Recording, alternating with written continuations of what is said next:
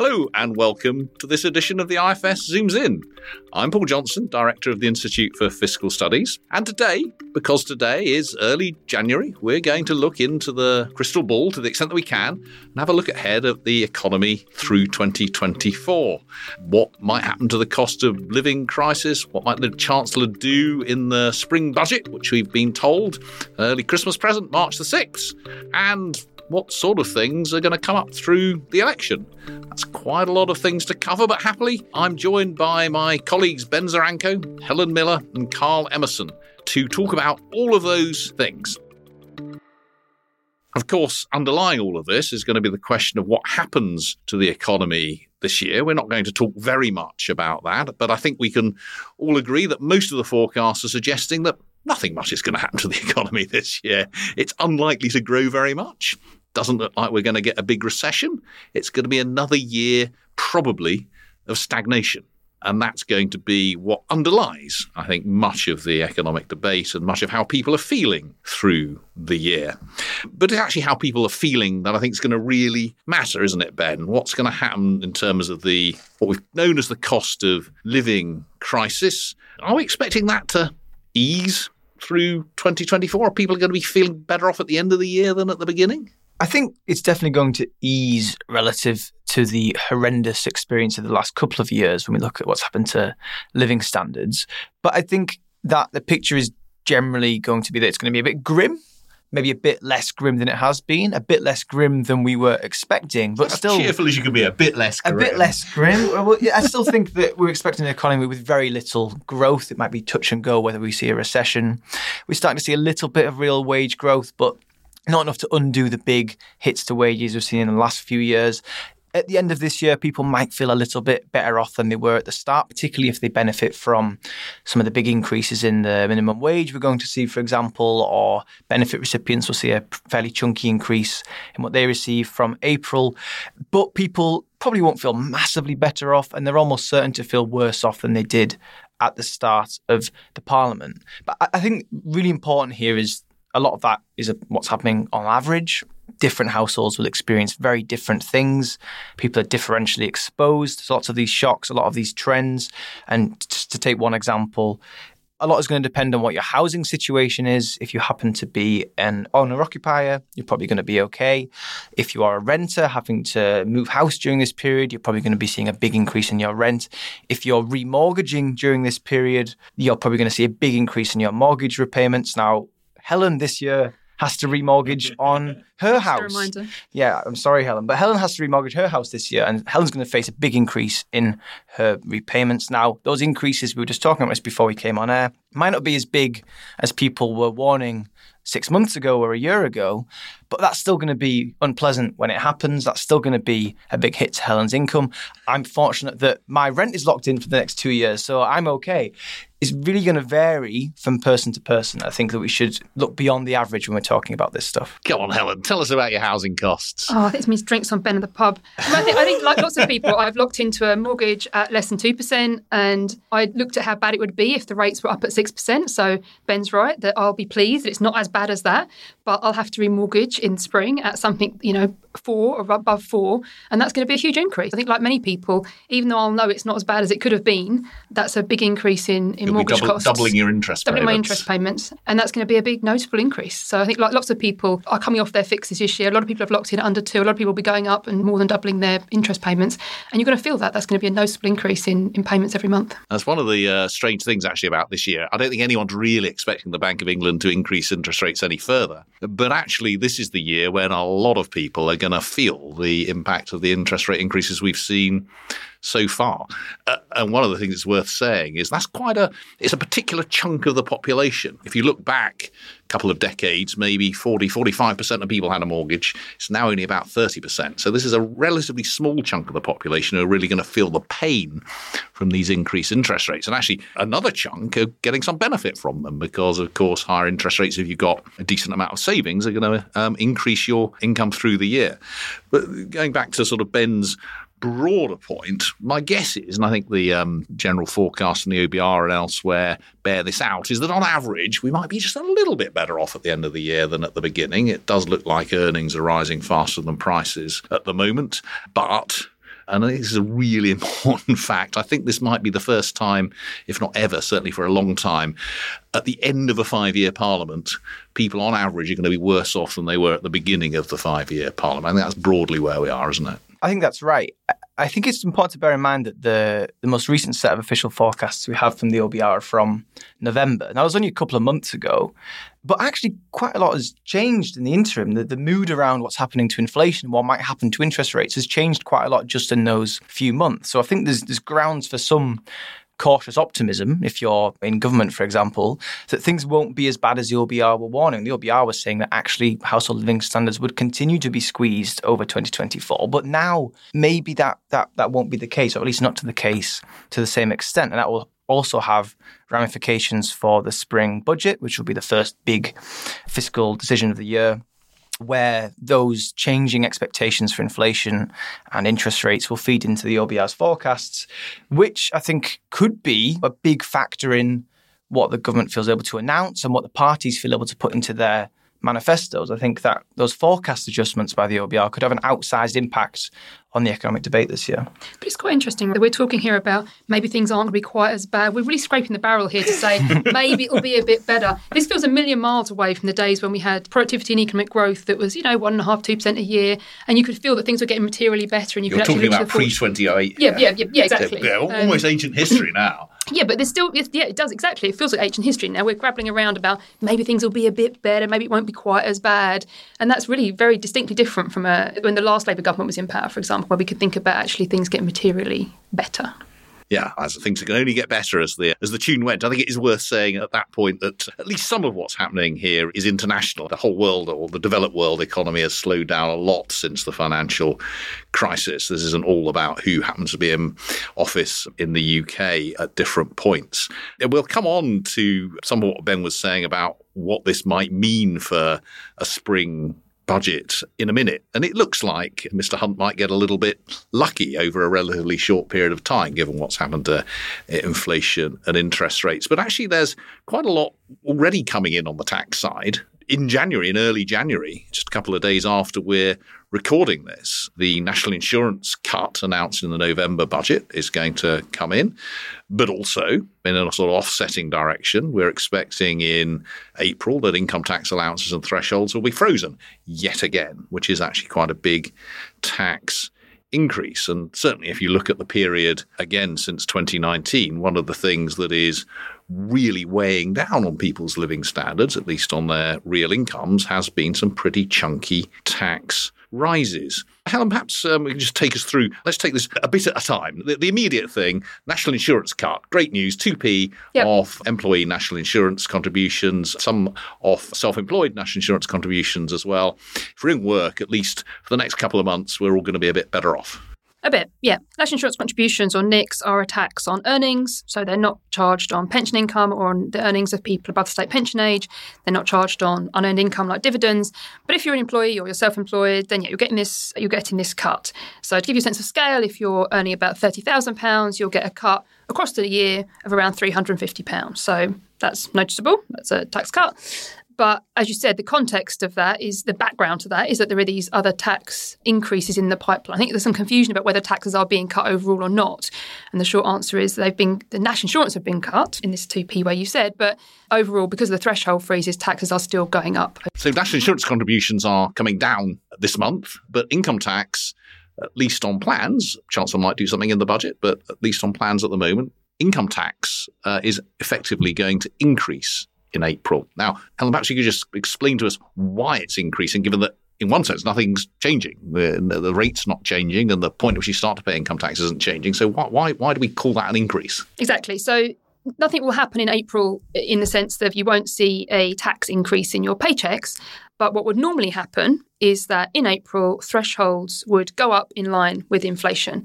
And that's not going to happen because the Chancellor has decided to freeze those thresholds. That means that you'll be paying more tax than you otherwise would have done.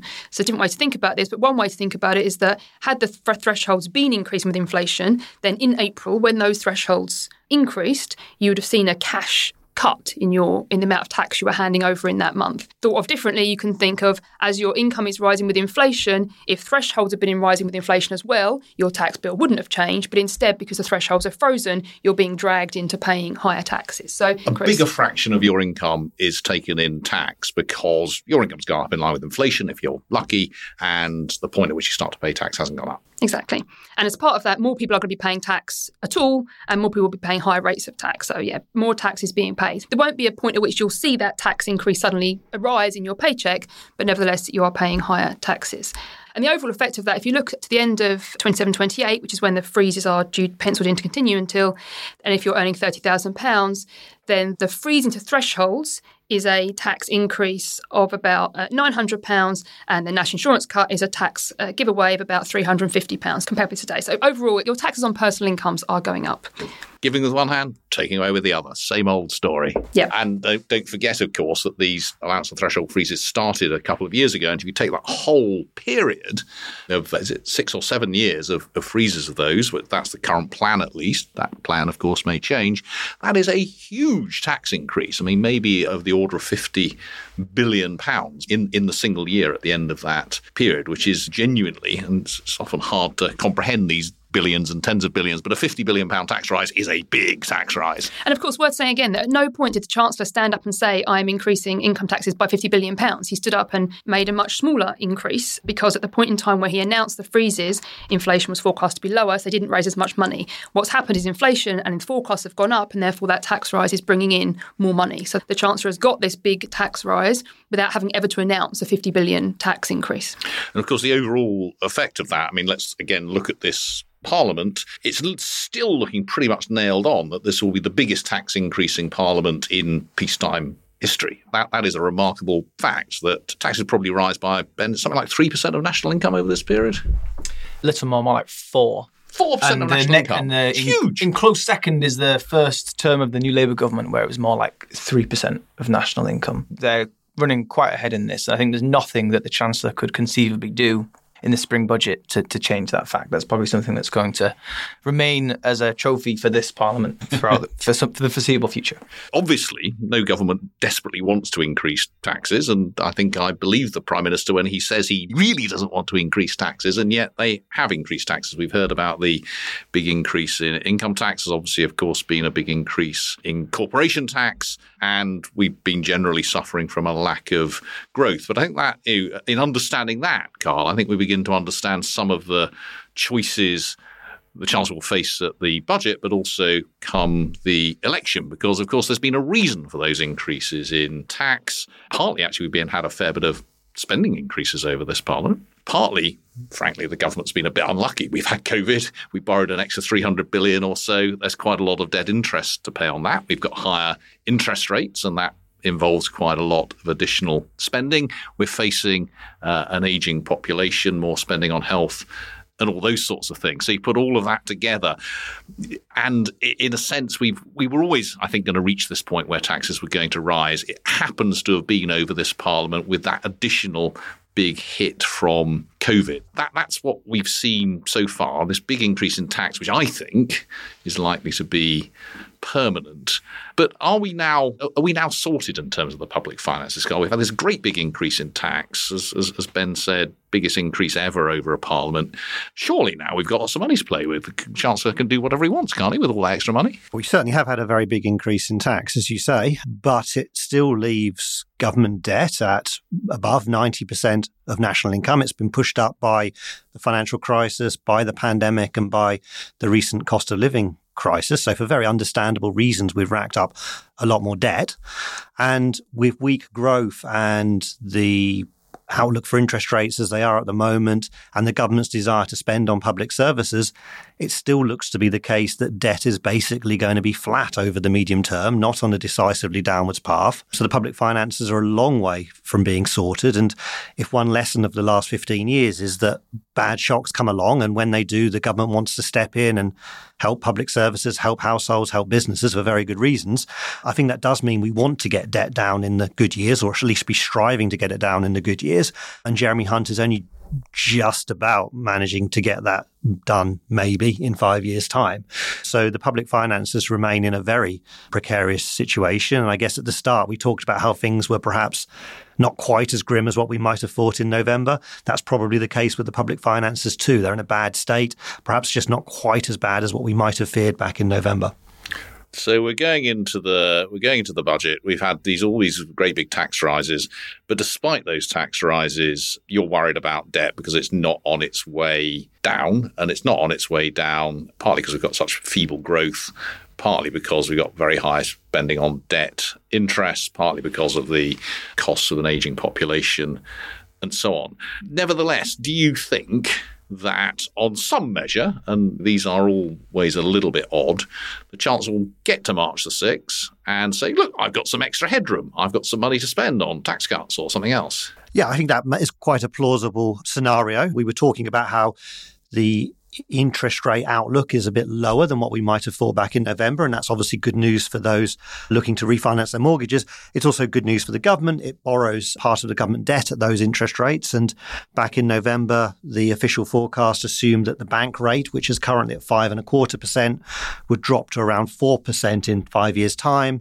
The market expectation is now that it will drop to something like 3.5%. If you talk to people in the city, often they say they think it's going to drop a bit further and it'll be something like 3%. So we could be talking about interest rates being 0.5 percentage point, 1 percentage point lower in 5 years' time than what was expected in November. If you did take 1% off, that could save the government £20 billion a year in debt interest. So a very big saving. Could allow the Chancellor to announce some tax cuts and still claim that he's not planning to borrow more than he was in November. If you did have £20 billion to give away, for example, you could abolish inheritance tax and take another 2p off the next rate. But I think I'd stress that you'd still be spending a lot more on debt interest than what we expected to be spending a couple of years ago. And the claim that we're having debt falling in 5 years' time, given the settings we have, given the tax system we have, is predicated on a plan to cut public service spending, in particular in 26, 27, 27, 28 and 28, 29. So we're planning some spending cuts where there's no detail of how those spending cuts will be delivered. And one has to question whether they really will materialise.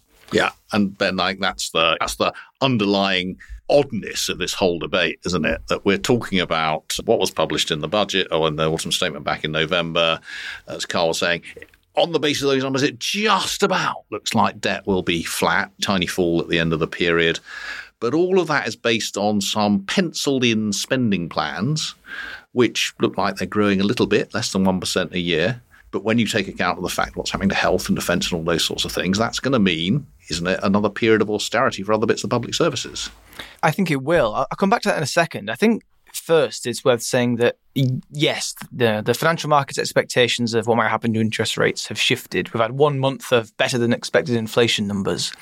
Does that mean that the Chancellor should be announcing permanent tax cuts off the back of that? A very uncertain change to a very volatile forecast, meaning that we're just richer and we can afford to cut taxes. It's not obvious that's a great way to be making policy decisions. I know that will fall upon deaf ears in the Treasury, but I think it is worth stressing that things can get worse as well as better. If the events over this 5 years... We're always sharing here. Things can always get worse. Things are getting better, and that's great, but we should remember that we've had two very large bad shocks this Parliament. Carl and I were talking earlier today about apparently the shipping rates have gone up very quickly in the last couple of weeks. There's been disruption to some supply chains. Another ship could get stuck in the Suez Canal. You never know what's going to happen that could push up inflation again. And the world can get better, the world can get worse. And if you keep cutting taxes when everything's a little bit better, then you keep increasing borrowing when things get a little bit worse, you end up ramping up the national debt and leaving the public... Your work last year showed that's exactly what chancellors do. Yes, it did. It's not a surprising finding, but we quantified it. But going back to where we started, so one of the reasons why debt is on paper on track to fall ever so slightly in 5 years' time is because, as you say, the government's penciled in some very tight spending plans. There's some big cuts penciled into government investment, despite the fact that there seems to be this growing consensus that investment's important. The government's planning to cut it very sharply. And public service budgets are being penciled in for, on average, some very small increases. And that implies cuts to something. It implies if you're going to increase the NHS budget to pay for the workforce plan, we're going to continue to meet our promises to our NATO partners to spend a certain amount on defence, etc. you're going to be cutting something. Are you going to be cutting local government? Are you going to be cutting the police? Are you going to be cutting the courts? Are you going to be cutting HMRC? The government hasn't specified yet because it hasn't held a spending review, but it's going to be cutting something if it sticks to those plans.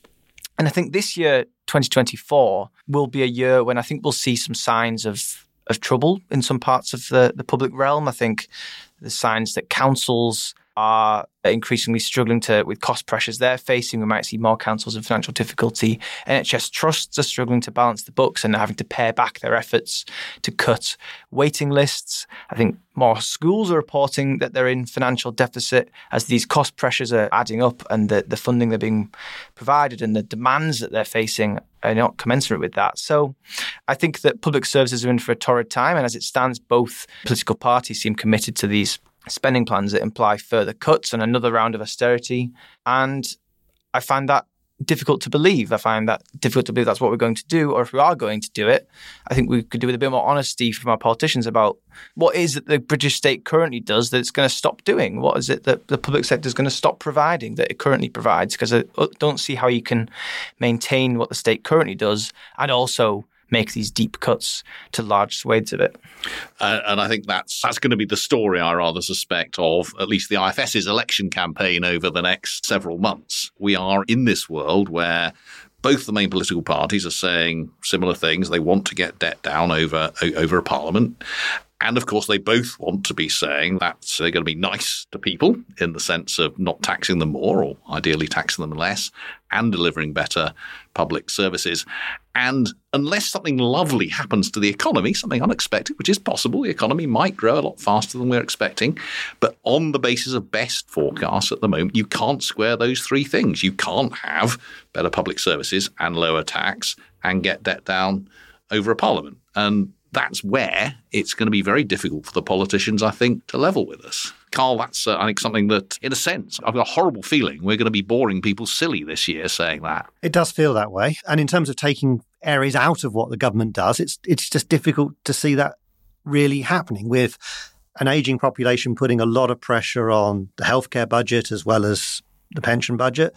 We've seen the working age benefit system be made less generous through the 2010s, and it's not clear there's appetite to make bits of it much more generous going forwards. And if you look at other areas of government, if you take childcare, for example, the current government's been expanding the offer really quite considerably. So if you were of the view that you wanted the state to be doing less in order to facilitate a lower tax burden, you might say maybe we should stop adding things to what the state does when the current government's actually trying to do more, not trying to do less. And if you take the list of things that Ben was talking about, where if you're going to protect the NHS and if we're going to keep to our defence pledges and so on, where might you cut? We're talking about all the same things that got really cut during the 2010s. So local government, where spending is down something by a fifth per person, and we're seeing local authority after local authority going bust. The justice system, where there are big cuts and we've got huge backlogs. All of those bits of the public services which, in a sense, don't get a lot of focus from the politicians, there's not much scope to cut them much further. But Helen, what about the tax increases? What we have heard some suggestions of tax rises from the Labour Party, VAT on private schools, additional tax from non-DOMs. I mean, how much difference can those sorts of things make? So I think everything we've heard from the Labour Party so far, in their own right, they could be interesting and have important effects, but in this big picture context, they're all really small, right? So I guess when they actually get the proper proposals, we'll put numbers on them, but we're talking low billions of pounds. This isn't going to move the dial on any of these things. It's not going to be enough to suddenly not have to cut all these departments and eradicate all these penciled in spending cuts. So I think there's still going to be the question of, does Labour want to have a very constrained state and maybe pay for little bits of additional things here and there, or does it want to do something radically different?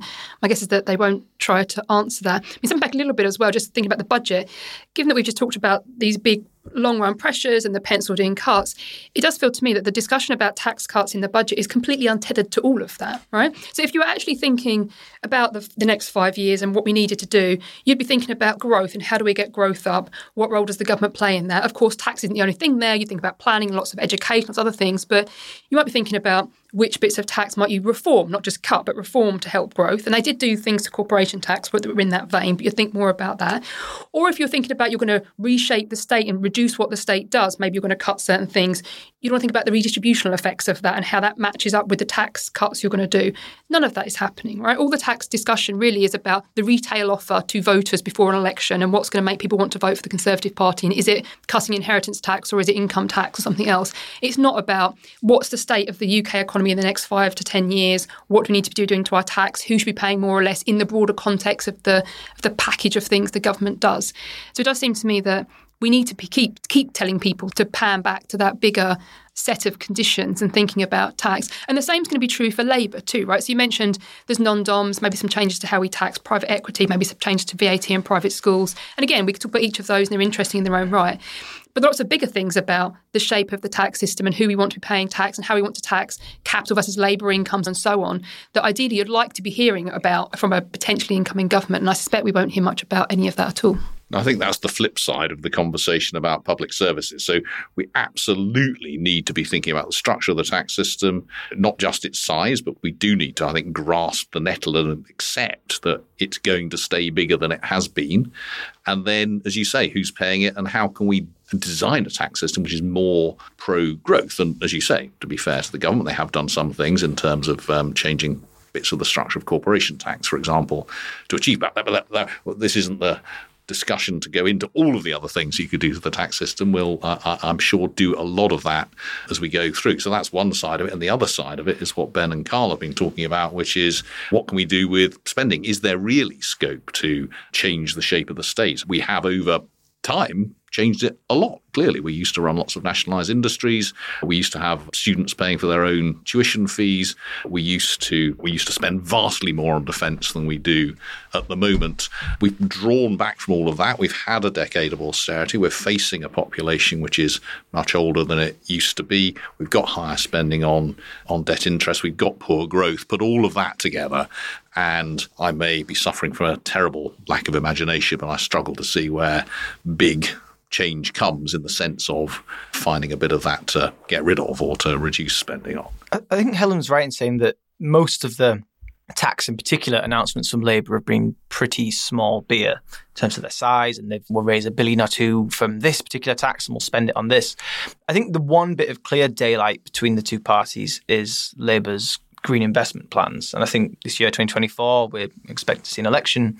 I think that's probably going to feature quite a lot, mainly just because it's actually the only thing that's a really big difference between the two parties when it comes to tax and spend. So I think we'll probably be talking incessantly about what it means for Labour's borrowing plans, or what it means for Labour's fiscal rules, and what impact it might have on the economy. Labour talking about the need to invest in the green transition and so on. I think that will be a very contentious point when it comes to fiscal policy in the election campaign.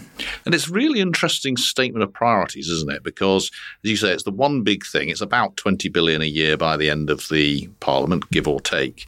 And there's two things that are, again, your work has shown this, Ben. One is that still, if you think of all of that as capital spending, that will still mean that capital spending on those plans is lower than it is today as a fraction of national income, because the current government is planning such a big cut in capital spending. But the second thing is this statement of priorities. With this very constrained fiscal environment, the £20 billion that Labour are looking to say that they're going to spend, and they're not allocating it to education or childcare or tax cuts or sorting out the justice system or what have you.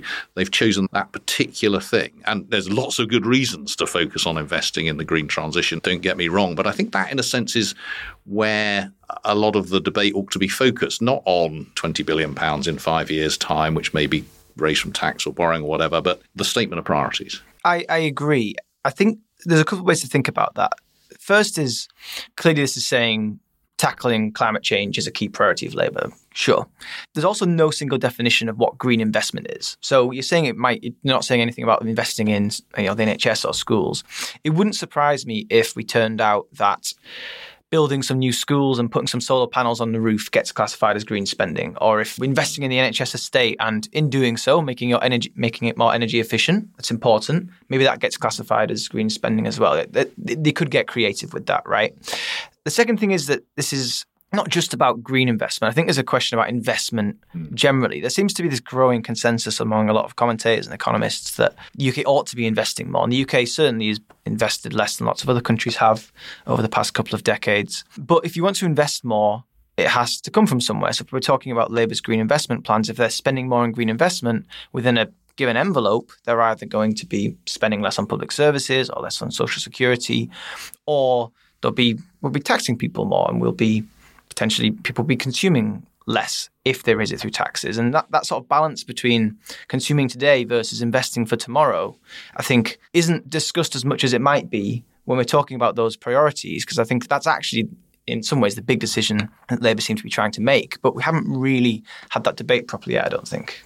Yeah, and an important one, and we probably need to wrap this discussion up, but I think that sort of underlies a lot of arguably some of our economic problems over a long period of time, which is that either politicians haven't been willing to level with us, or we haven't been willing to take that decision, that sometimes you need to constrain your consumption in the near term in order to make you and the country and your descendants better off in the long term. And that is particularly true, probably, with green investment, where we need to do that, but there's no getting around the fact that will cost us money up front in order to save the planet in the long run.